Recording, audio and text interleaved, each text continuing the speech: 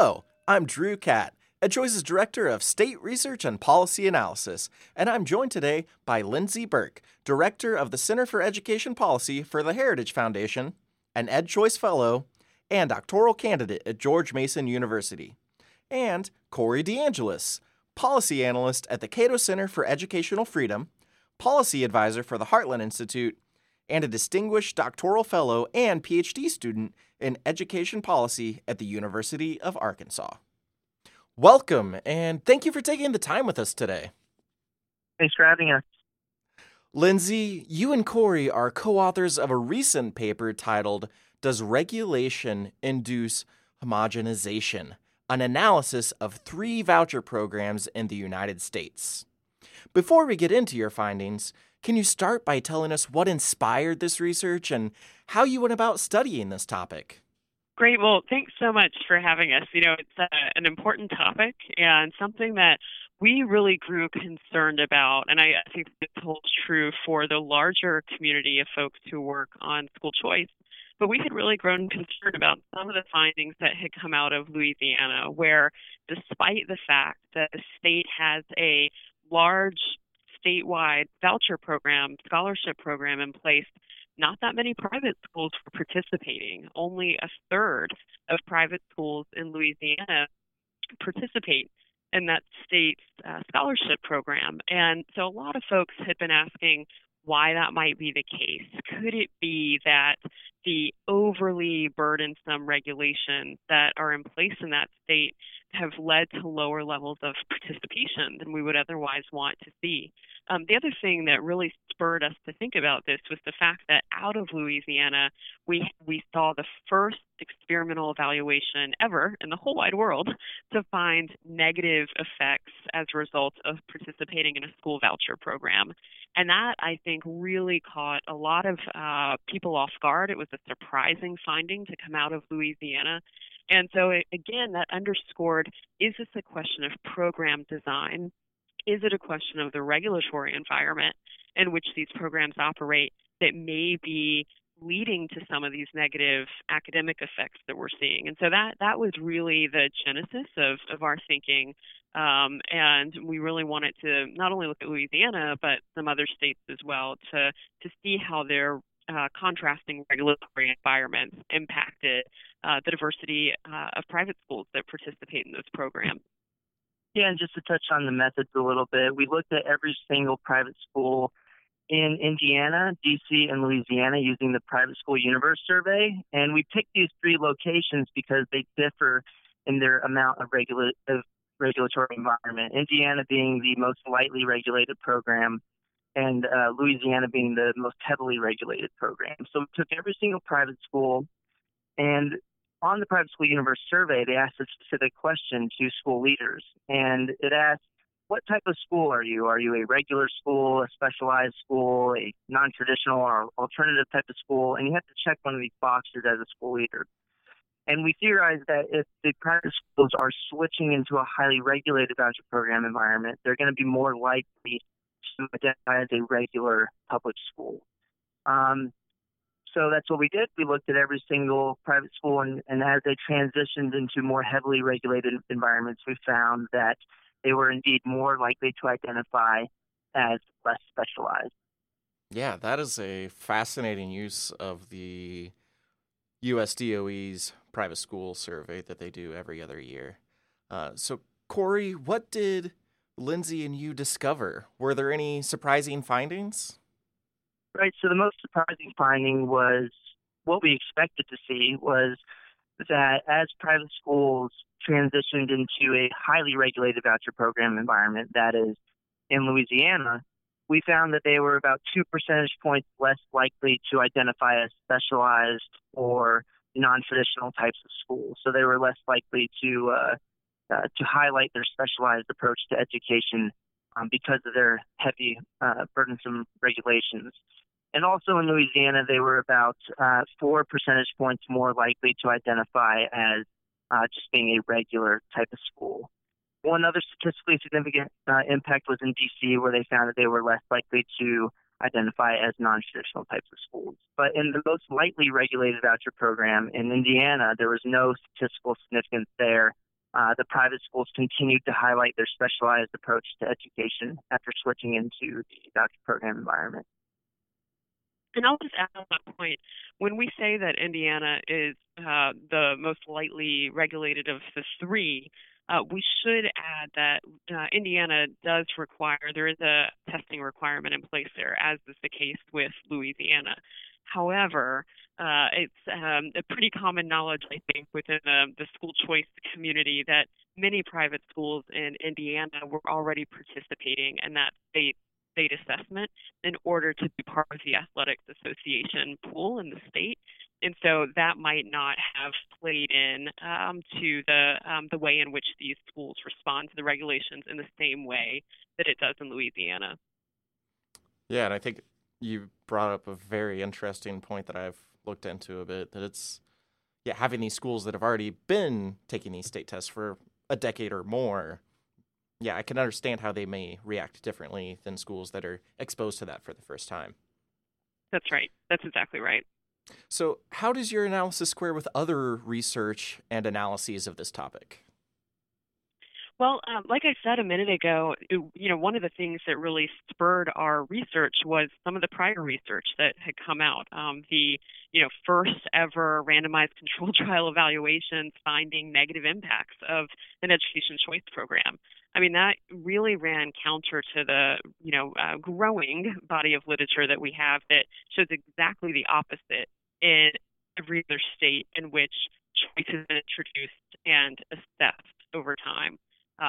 For the most part, when you're looking state to state, if you're not in Louisiana, the outcomes look great for school choice in terms of improved academic achievement levels, particularly in terms of academic attainment outcomes, that kids who are in choice options are much more likely, all else being equal, to graduate from high school. So this, what really spurred our thinking was, well, this is strange. I mean, this is really an outlier, Louisiana, in the literature. So what is it? Is it this regulatory environment?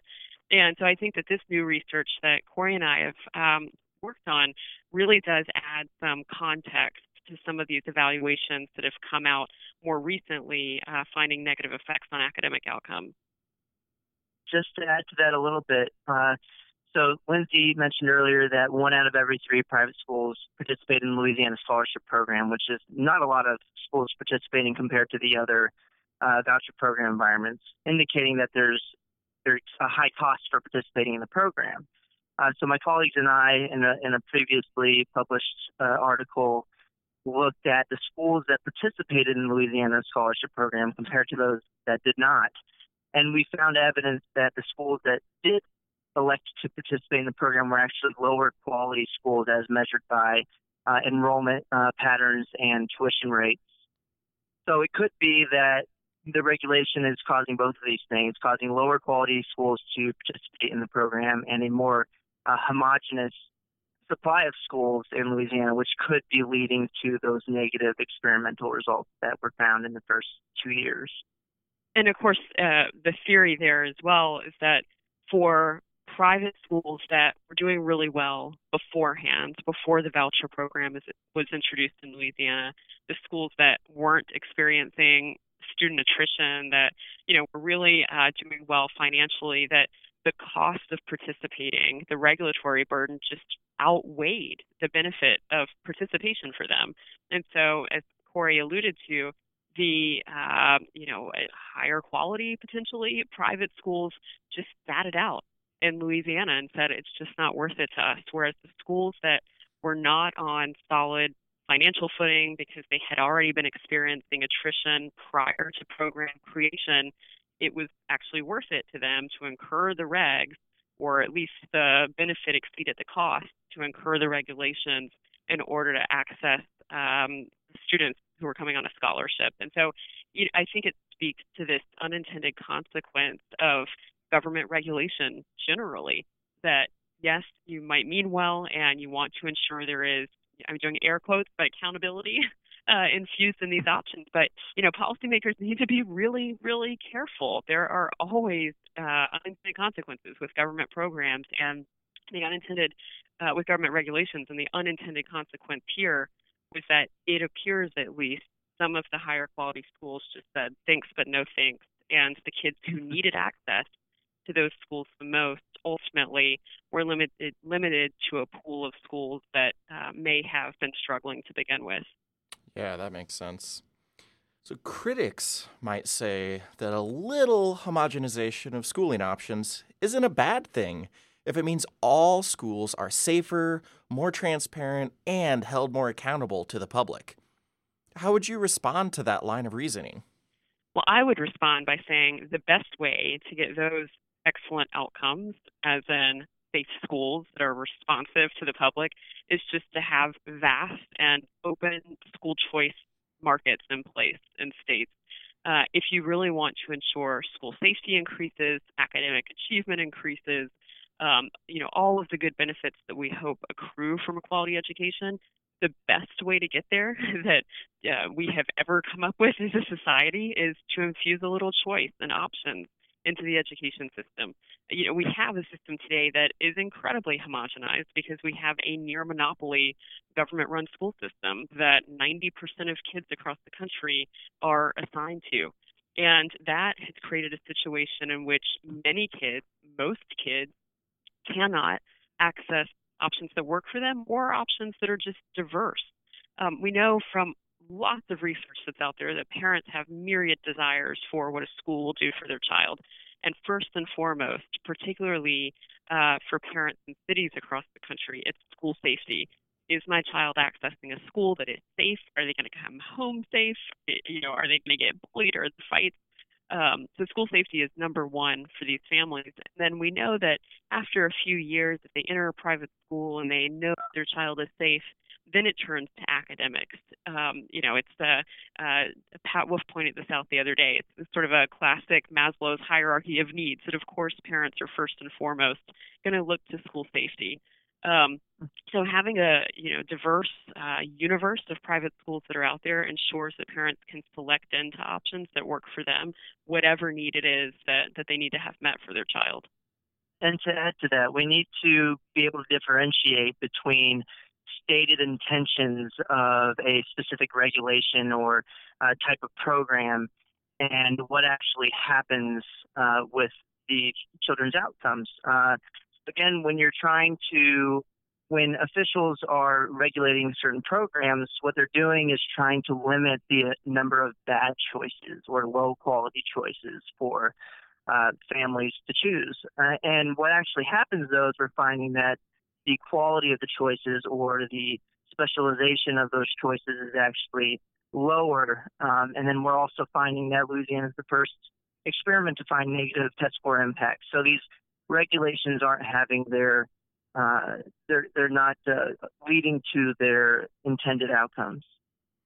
Right. So good intentions aren't enough, right? When it comes to policy making, I think a lot of these regulations are promulgated with good intentions in place, but that's not enough. And particularly when they have, as the research now suggests, some adverse effects on participants and schools, that's really problematic. So we need to ensure that we have the most diverse array of private schools and providers participating in these options. And the way that you do that is to keep the regulations low. Well, speaking of policy making, how should policymakers, those ultimately responsible for enacting regulations, interpret or use your findings? Yeah, well, that's a great question. And I think that this isn't clearly the end of the story on the regulatory front. It's, one of the first forays into trying to kind of quantify the impact of these regulations on schools and the nature of and the structure of private schools that participate. I mean, the fact that they become, in general, less specialized is concerning, right? I mean, the whole point of choice is to provide as many options as possible for as many families as possible. And if we are homogenizing the private school market, if these schools are becoming more generalized due to regulations, that's the problem. And so I think policymakers should look at this evaluation. I think that they should look at the evaluations that come out of Louisiana that are unique in that universe of rigorous school choice studies and really ask themselves, if they're intent on creating a diverse supply of schooling options, whether government regulations will achieve that goal. And all of the evidence that we have so far, and that evidence is mounting, suggest that government regulations go in exactly the opposite direction, that we will create a situation in which private schools are just regressing to the public school mean, and that's not good for the choice movement, and it's not great for kids across the country who have really, quite frankly, for a century now, been failed by this assignment by zip code government schooling model. And just to add to that, they just need to look at the potential unintended consequences of these regulations. They have noble intentions to limit bad choices, but what they're actually seeing is that they're limiting a lot of good choices as well, and could be reducing quality overall and specialization and overall for the supply of private schools. They just need to, take into consideration that there are costs to these decisions to try to limit bad choices. Yeah, and I'll just add what Corey sparked something else, which is that, regulations haven't exactly worked well for the public education system either. And I think that often gets lost in the conversation.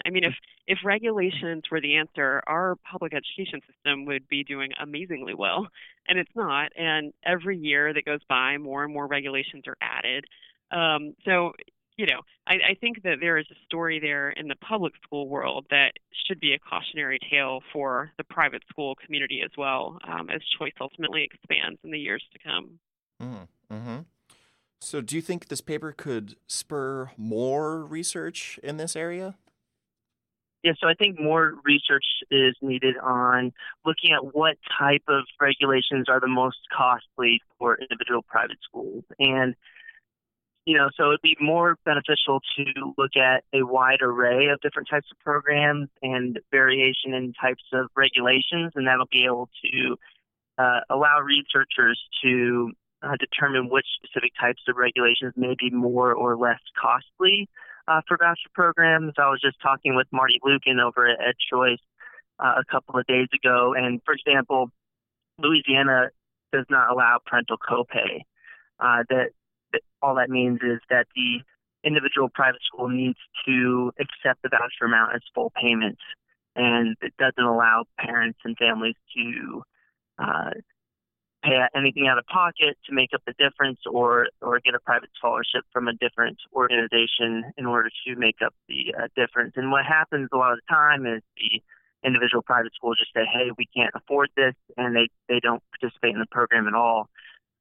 So Marty Lukin and I are wondering if we can look at tuition levels in different types of programs and see if there's a price fixing effect of this parental copay type of regulation, which could have negative economic consequences too.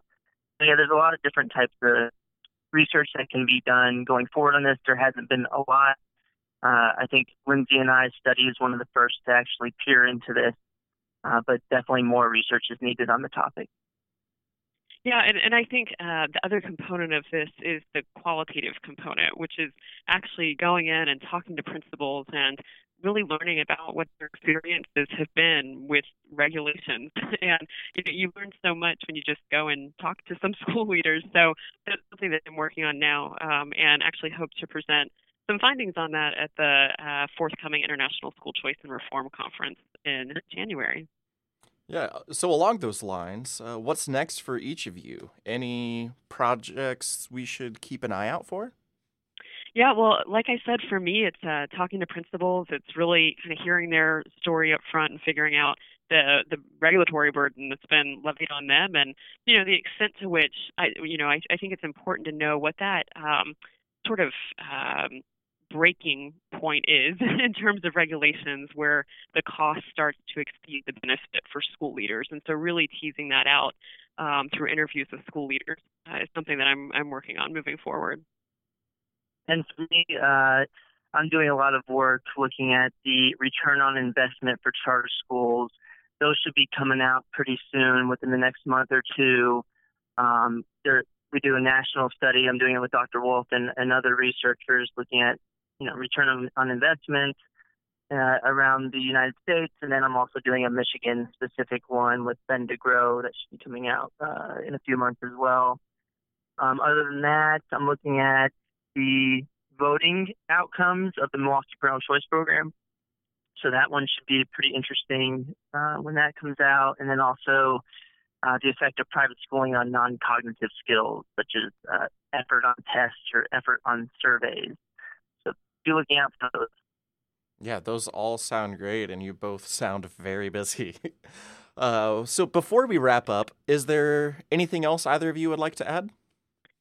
I think that really covers it. I mean, this is, we, school choice community, parents, kids, we're at such an exciting time in education reform right now.